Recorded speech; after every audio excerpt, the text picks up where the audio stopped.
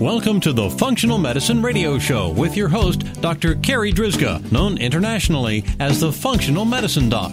Dr. Carrie is committed to helping patients find the root cause of their health problems and fixing the cause with natural treatments so they can feel normal again. Dr. Carrie is the founder of Functional Medicine Ontario and is the author of the hit book, Reclaim Your Energy and Feel Normal Again. Please welcome your host, Dr. Carrie Drizga. Hello, everybody, and welcome to the Functional Medicine Radio Show, the only internet radio show dedicated to giving you real solutions to improve your health. Not only are they real solutions, but they're natural solutions as well, because as you know, the one and only true wealth you have is your health.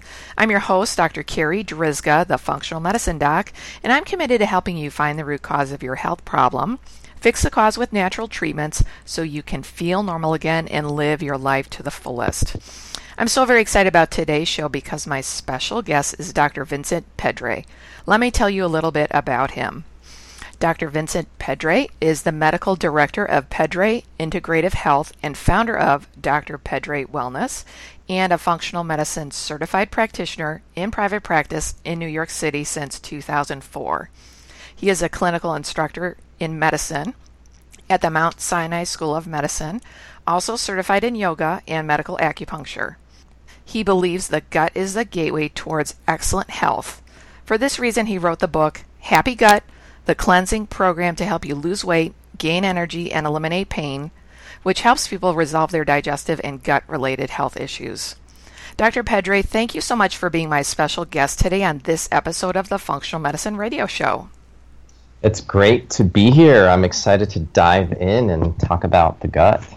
So we're hearing so much about how important digestive health is, and sometimes people don't quite understand what the gut is. Is that digestion? Is gut something else? And then they hear this term, leaky gut. So can you talk about what is a leaky gut? How can we test for a leaky gut, and why is it bad? Oh my goodness, yeah. And can you do that in 5 minutes? I'm just joking. All that. Well, first of all, I mean, the gut is this amazing organ system that is divided into different zones. And starting with, of course, the mouth. Everybody forgets that the mouth is part of their gut, and it's so important to chew and break down your food mechanically so that you can absorb the nutrients more easily. So digestion begins in the mouth, but then, that travels through the esophagus to the stomach, and that's a very acidic zone where protein starts getting broken down. But when it leaves the stomach, the entire pH changes and it becomes alkaline as the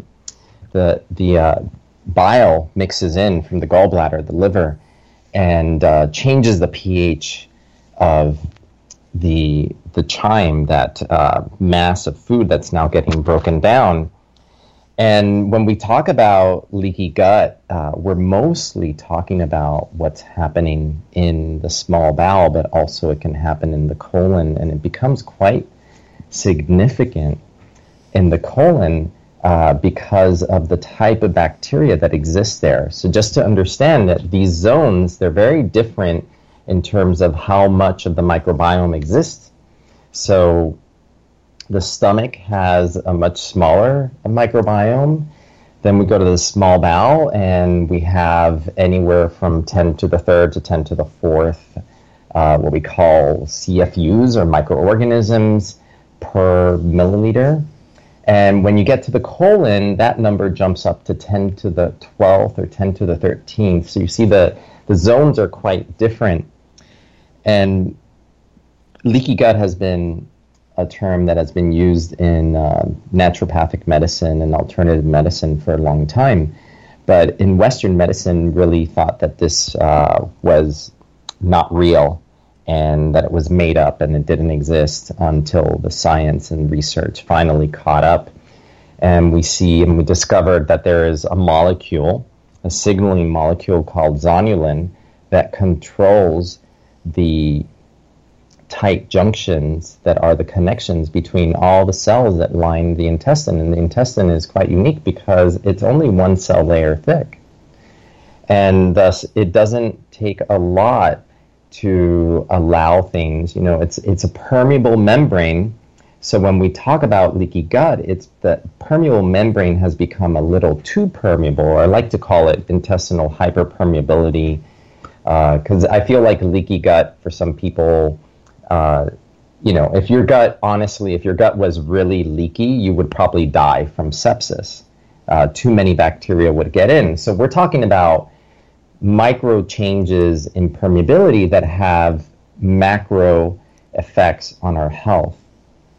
So this molecule, zonulin, controls the degree to which these tight junctions are interconnected. And so when zonulin goes up, the tight junctions start to loosen up. And what that means is now there's space in between the cells for molecules to pass through, and that's not the best way for things to get into the body, because then you can get things like partially digested proteins, you can get yeast toxins, so metabolic byproducts from the microbiome can get through more easily, so the barrier is compromised. And significantly in the large intestine, you can get something called endotoxin. It sounds pretty bad. It's also called lipopolysaccharide, and it's from the outer cell wall of gram-negative bacteria that live in the colon, and as they die, they release this. And this is one of the most potent stimulators of the immune system, and a lot of studies have been looking at the effects of endotoxin on our health, and what they find is that as endotoxin levels rise, then the risk for metabolic syndrome, which is basically an intolerance to glucose or resistance to the hormone insulin that tells the body where to put the glucose into the cell so it can be used for energy. So sugar levels start to rise, insulin levels start to rise. That leads to obesity, especially central obesity or visceral obesity. It puts on more fat in the middle. And it becomes this vicious cycle. So basically, there's this whole interconnection between leaky gut, inflammation, insulin resistance, and obesity. And once you start packing up fat in the middle, then that fat becomes metabolically active. That's like another endocrine organ, and especially the visceral fat really messes with the insulin signaling in the body, and it almost becomes like a feed forward system, because once you're there, it's just easy for your body to continue to pack on more fat until the person does something to change their diet, heal their gut lining, reduce inflammation in the body, and then they can start to reverse it. So I hope that, did I get it under 5 minutes? You're very close. Very close. And that's a difficult thing to do.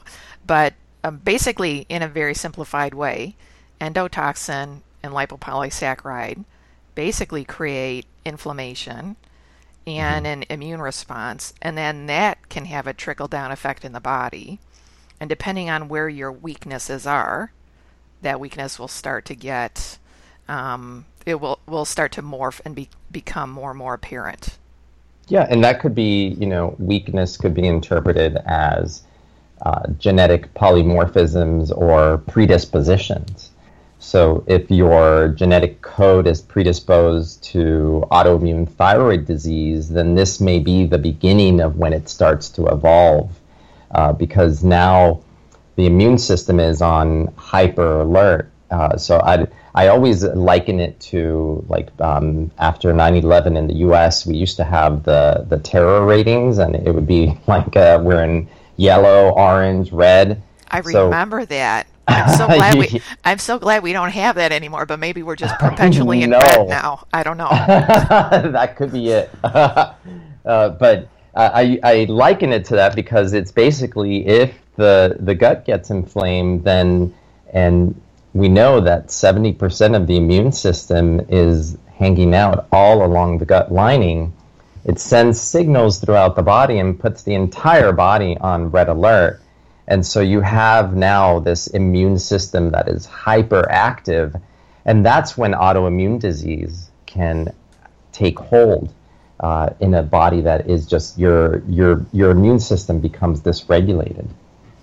So this overarching concept that so many different diseases have their foundations in inflammation and immune system imbalance, and that having underlying gut issues can impact the body in multiple different ways. I think sometimes for listeners out there, it's hard to understand that it can be that simple, that the gut can impact so many different body systems, and yet create, 100 different diseases, like just as an example.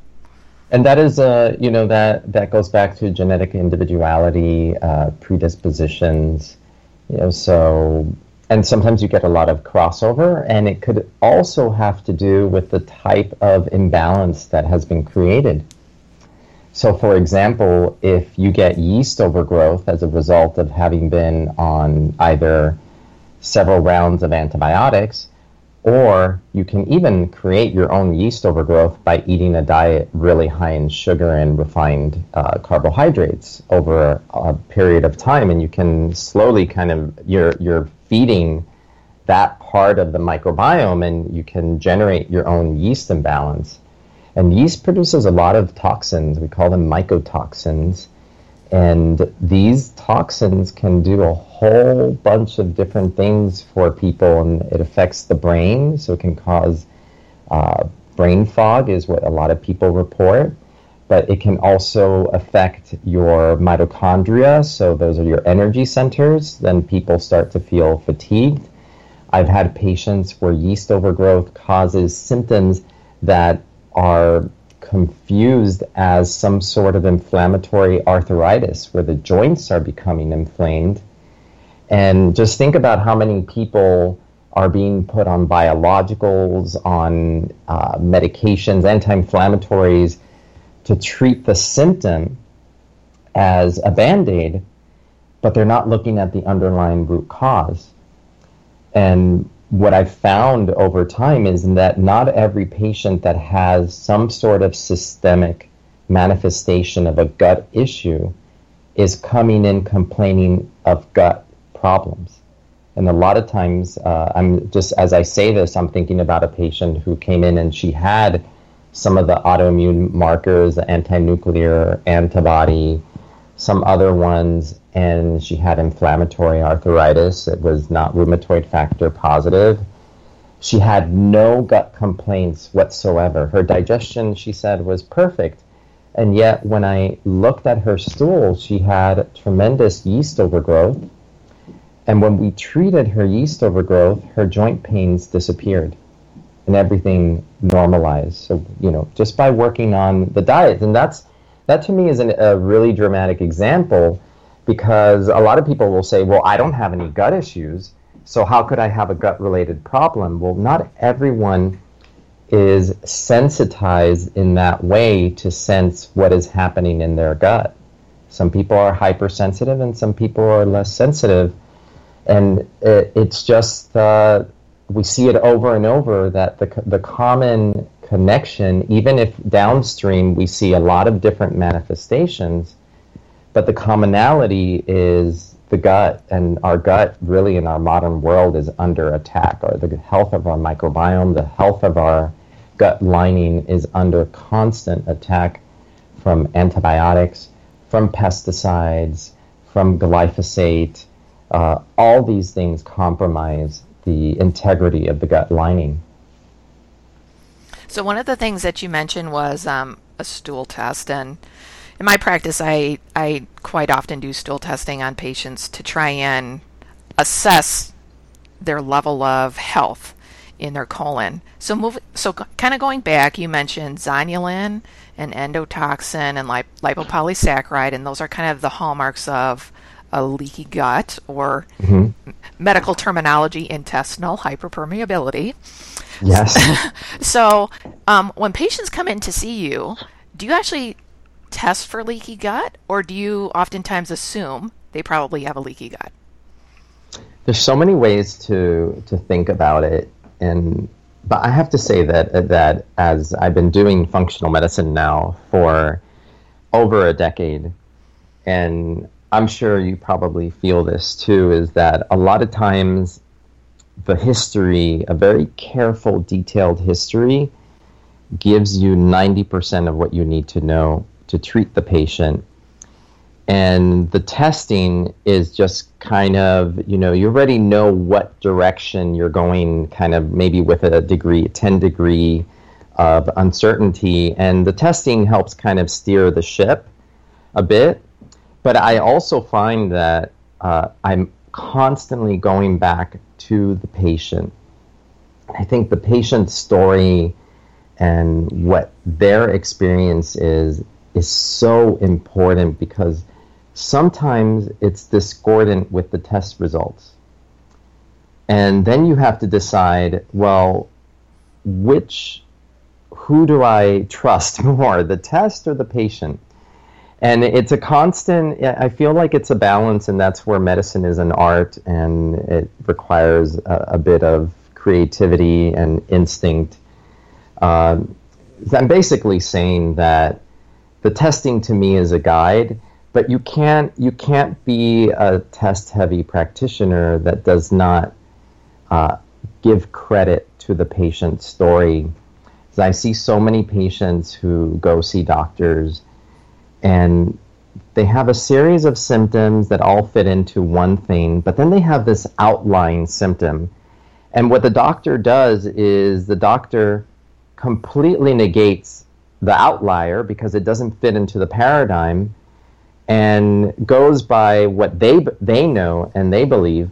And yet a lot of times that outlier symptom is a clue, it's a hint to something that's going on that perhaps doesn't fit into the paradigm. And I say that because I treat tests as guides, but I find that ultimately you really have to have a holistic view of the patient, and the testing is one piece or one window into the body, but these windows are not complete view windows. I think that there's no one perfect stool test. They all give you different perspectives. But you're building a puzzle by putting all of this information together. And I also have really gotten into doing organic acids testing because I find that helps fill in a piece of that puzzle that sometimes can be missed in the stool test. So for this one patient I mentioned, I was lucky to find yeast cultured in the stool test, but many times yeast could be missed on a stool test, and it could be present, and you can detect it through the metabolites in the urine. So you really have to have a holistic approach to a patient with gut issues, and really listen to them and acknowledge their story, because I think that part of it, that to me is one of the biggest pieces, is really understanding how the symptoms evolved and what is it that led, how did they get to that point where they're in front of you in your office telling you this story. Go back in time and look at, well, how did all of this start? What was happening in your life at the time? Was there travel? Was there foreign travel? You have to think parasites and all sorts of things. So I hope that kind of answers your question. How you definitely. I don't know how you use tests, but that's how I feel about testing. Is it's helping me look. It's giving me points of light in the dark, but I don't hang my hat completely on the testing. I always make sure that I'm looking at the patient, and the patient is the number one for me. I definitely agree with everything that you mentioned there. So let's switch gears and let's talk about the mind-gut connection. Can you tell our listeners about that? Because that's just fascinating. Oh my gosh, there are so many levels to this, and I feel like I just keep learning more and more. I mean, we can start with the vagus nerve that runs from the brain all the way down and innervates, starting from the bottom third of the esophagus, pretty much all the internal organs and the gut all the way almost to the very end. And the vagus controls a lot of the signaling in the gut. So if you have vagus nerve dysfunction, which can happen from being stressed, for example, who's stressed these days, then you don't secrete your digestive enzymes properly, and you're not going to secrete enough stomach acid. So you're not going to be able to digest protein properly, and your peristalsis is going to be off. So that in itself is a really big connection there between the brain and the gut. You really need a good vagal tone to have healthy gut digestion. And what's really fascinating about this is what they've seen in patients with traumatic brain injury. So in a patient with traumatic brain injury, within 30 minutes of the injury, their gut is becoming leaky and endotoxemia starts to go up. So really fascinating. You think that the gut is just kind of independent from the brain, and that you have a brain injury and suddenly you get leaky gut within a couple of minutes. And I thought when I heard that, I was just blown away that, wow, like there is this really important control coming upstream from the brain. And yet, in the other direction, the gut is communicating with the brain. And I think some of the most fascinating stuff is the metabolome, and the fact that we get neurotransmitters that are produced by the gut microbiome, like lactobacillus produces GABA. So you need a healthy amount of lactobacillus bacteria in the gut to control anxiety, to feel even keel. And to me, one of the more fascinating ones is these metabolic byproducts we call short-chain fatty acids, and particularly butyrate, because butyrate has so many wide-ranging effects in the body, but it can cross the blood-brain barrier. And in the brain, it is I might say this wrong. I know it interacts with histone acetylase, which controls gene expression. And by doing that, it opens up the coding of the part of the genes in the brain cells that code for brain-derived neurotrophic factor. So butyrate from butyrate-producing microorganisms in the large intestine controls our ability, or influences our ability, to form memory and to learn through brain-derived neurotrophic factor. And I thought that is really amazing, that there is this symbiosis where a healthy gut microbiome influences neuroplasticity and our ability to learn and form memory. So those are some of, I think, the very important ways that they're both interconnected. And yet another thing that we learn is that once you get a leaky gut, and the gut, just think it's our biggest inside-outside world is what I call it, because everything you eat passes through your gut, and you're bringing in stuff from the outside world and passing it through your body. Once you get a leaky gut, it affects the permeability of the blood-brain barrier, so you get a leaky blood-brain barrier, and now the brain is not protected from toxins that could be in circulation from the leaky gut. And thus why a patient with yeast overgrowth and leaky gut spilling in yeast toxins into the body is going to have brain fog and fatigue because those toxins are getting into the brain. They're crossing the blood-brain barrier. So that was a beautiful explanation, and bringing that full circle about the gut and the brain and the gut, and how they talk to each other and can have such wide-reaching effects in the body. I just had a couple of new patients within the last week who, when, as you said, a lot of what we learn from patients we just get from a really good history. Just really sitting down and getting the fine details out of the history, and basically they've never been well since, having a concussion. And I sat down and explained to them, within hours after a concussion, your gut starts to get leaky. Mm-hmm. And then that doesn't necessarily just all fix itself all on its own. And those chemicals leaking out of your gut, those endotoxins and lipopolysaccharides can impact the brain chemistry, and you might not have a physical concussion, but the chemistry of it just keeps going, and that inflammation keeps going. And that's what I thought with those couple of patients, that you can work on the brain all you want, but you also need to bring in that component of we got to fix the gut and that leaky blood-brain barrier too. And the vagal nerve dysfunction that follows the brain injury. So through exercises to stimulate the vagus nerve.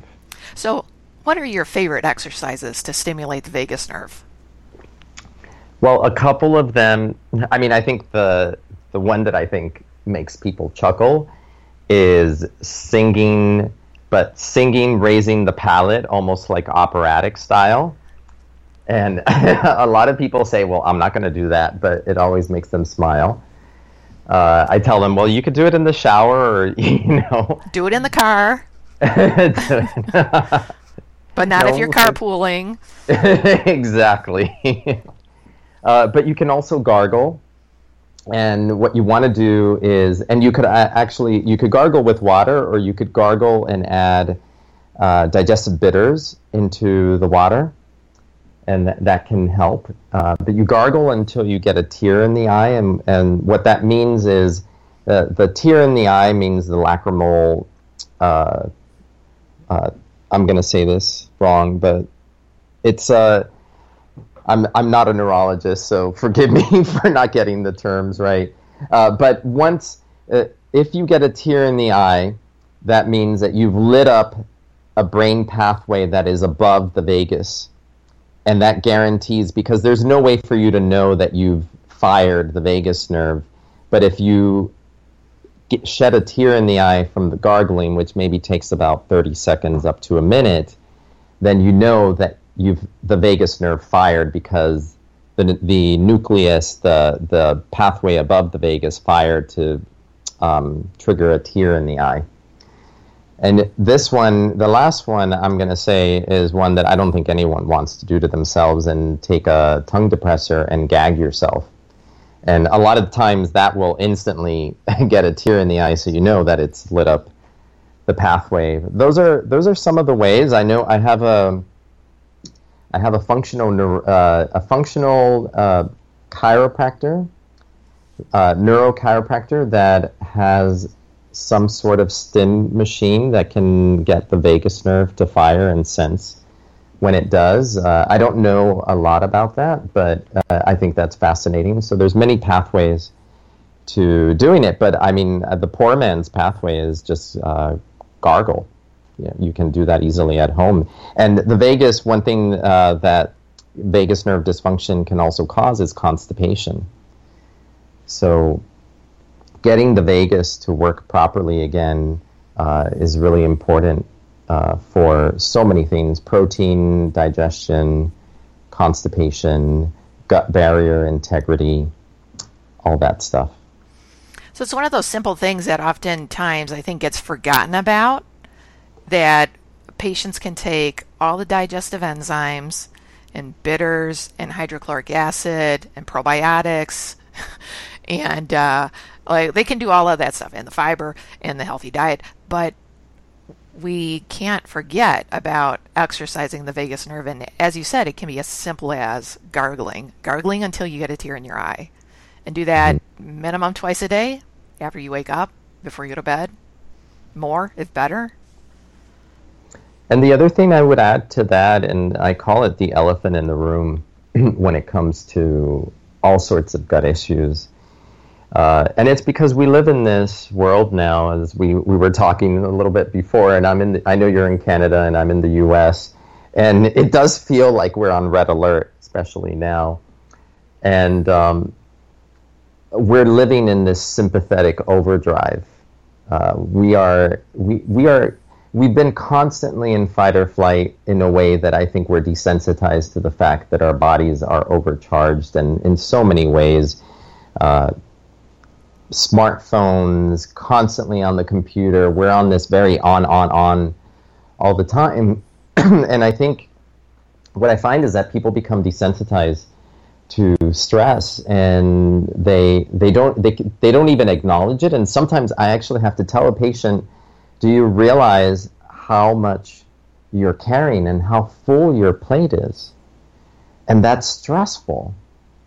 And whether you sense it as a mental stress, I think it's a biophysical stress on the body to carry all of that.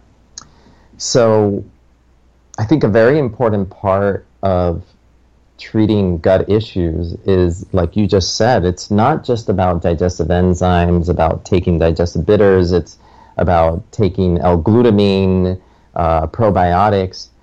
It's really establishing more of a parasympathetic balance in the body, and I feel like that's something that we've significantly lost in our modern society. So I teach my patients to do diaphragmatic breathing, which is such a great way to activate the parasympathetic nervous system, and just even meditation, but other things. You know, I'm always trying to find what is it that inspires them, that's something that they like to do.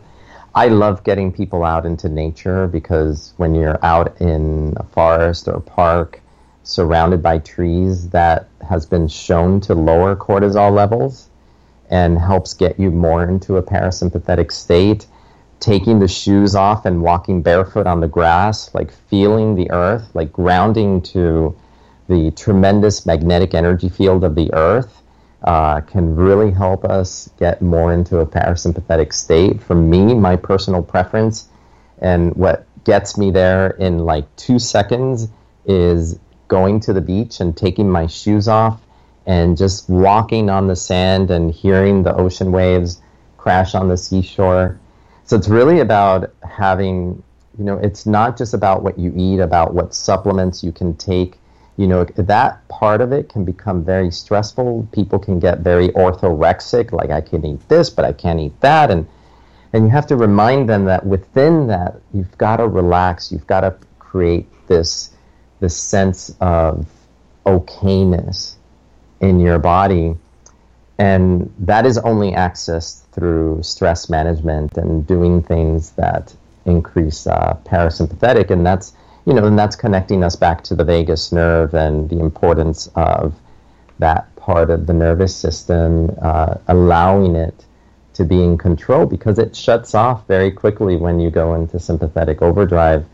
And being high in catecholamines also increases intestinal permeability. You know, so I was talking about all the things that are attacking our gut. The other big thing is stress, and our constant overdrive, our sympathetic overdrive, that itself causes a leaky gut. So you can give somebody all the enzymes, all the probiotics you want, and if you're not going into the psycho-spiritual aspect of their healing process and how they live their lives, then you're always going to hit a wall.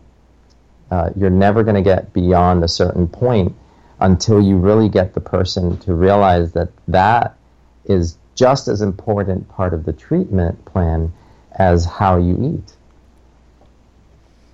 That was very well said. I'm glad you went into that.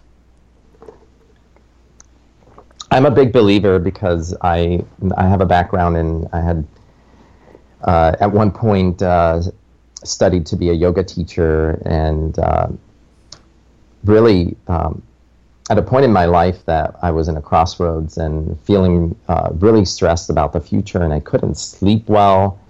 I was waking up in the middle of the night, and you know, that early morning awakening when you're just worried about your life and where your life is going. I had just finished my residency training in Western medicine, and I was just really disappointed in what I had become, or what I thought, you know, the discord between what medicine really was and what I thought I really wanted to be. And at that point, I dove into a yoga teacher training, and as part of it, part of the discipline was meditating almost every day or every other day. And within a month of doing that, and I also went and really changed my diet and started eating more organic, cooking at home more, not eating out, cutting out fast food or pizza. I mean, I was in my I was like in my late 20s at the time. And within a month, I was sleeping well again, and I was more relaxed. So I really do believe that there's this incredible power in accessing that part. And the reason I connect to yoga is because in yoga we study the energy centers in the body, the chakras. And 3 of the main chakras in the body crisscross the gut, the ground, the root chakra, the second chakra, and the third chakra, which is the power center, the solar plexus. So the gut encompasses some major energy centers, and it's all about grounding and being connected to this earth, to each other, being in community. So I think that's a really important aspect to address with every patient that has leaky gut or has gut issues, is making sure that they're instituting balance in their lives as well. So we just have a couple minutes left. Is there anything else that you want to mention to our listeners today that you think is important for them to understand? Wow, I feel like we've just scratched the surface just barely. I feel like we've said, but I feel like we really covered a wide range of topics. I mean, I think for listeners, I think the big takeaway is that regardless of whether you have gut symptoms, if you're having systemic issues, and they could be migraines, it could be asthma, they could be allergies, it could be hives, it could be eczema, it could be the beginnings of a neurological disease, Parkinson's, MS. You cannot discount the connection to gut health. And so seek out a practitioner that understands this and can work with you as a partner in figuring out what the underlying root causes are. I think that's the key, and I think that's the very important shift that has to happen in our medical system. And I'm not saying that Western medicine is bad. It's done many things, and it can rescue you in an emergency, and sometimes medication, even antibiotics, can save a life if you have a really bad infection. But where I look at things is the importance of how we can cross the divide and see how we can integrate everything together, but always going back to root cause. So I think that to me is a really important message, is to not discount the role of the gut, even if you don't have any gut issues. How can our listeners find out more about you, and where can they grab a copy of your book? Oh, my book is available on Amazon, Barnes & Noble, so the main online retailers. It's called Happy Gut, and it's basically a 28-day program to heal the gut using something that I call my gut care program, which is an acronym for Cleanse, Activate, Restore, and Enhance. And it's basically the system that I came up with after years of suffering myself from irritable bowel, and then working with patients with gut issues for many years. And I wanted to just kind of put a whole system down. And 28 days because you really need 4 weeks to start to get to the root of the problem, and to reduce that inflammation, that leaky gut, reduce the endotoxemia. So they can find my book online. You can download it on Kindle. You can order it as a paperback. The way they can find out more about me, they can go to happygutlife.com, and that has a lot of information about Happy Gut. I have a blog there. I also post recipes regularly, and they're all gut-friendly recipes. We do all sorts of things from somewhat, I'll put in quotation marks, desserts, because I don't do a lot of sugar, but we try to kind of come up with healthy alternatives for people, but also other healthy recipes, from salads to entrees. And they can find me on social media, on Facebook, Dr. Vincent Pedre, and Instagram, which is kind of like my own little passion project where I try to post a lot of inspirations, and that's under Dr. Pedre, Dr. Pedre. So there's a lot of ways to find me, and I do have a free gift I wanted to mention. If people go to happygutlife.com/gift, I have a special gift there for them that's basically a kickstart to a happy gut. So for all the listeners out there, I'll make sure that all of those resources with the links are in the podcast notes so that you can easily find Dr. Pedre's book, his website, all of his good stuff, including his free gift. Dr. Pedre, thank you so much for being my special guest today. This has been an awesome interview. Thank you. It's been my pleasure. It was so much fun. All right, that wraps up this very special episode of the Functional Medicine Radio Show with Dr. Vincent Pedre. And I want to thank you, our listeners, for tuning in today. And I'd like to invite you back next time for another episode of the Functional Medicine Radio Show. As always, I'm your host, Dr. Carrie Drizga, the Functional Medicine Doc. Have a great week, everyone. You've been listening to the Functional Medicine Radio Show with your host, Dr. Carrie Drizga, known internationally as the Functional Medicine Doc. Dr. Carrie is committed to helping patients find the root cause of their health problems and fixing the cause with natural treatments so they can feel normal again. Dr. Carrie is the founder of Functional Medicine Ontario and is the author of the hit book, Reclaim Your Energy and Feel Normal Again. Please tell your friends about the Functional Medicine Radio Show, and we'll see you next week with more from Dr. Carrie.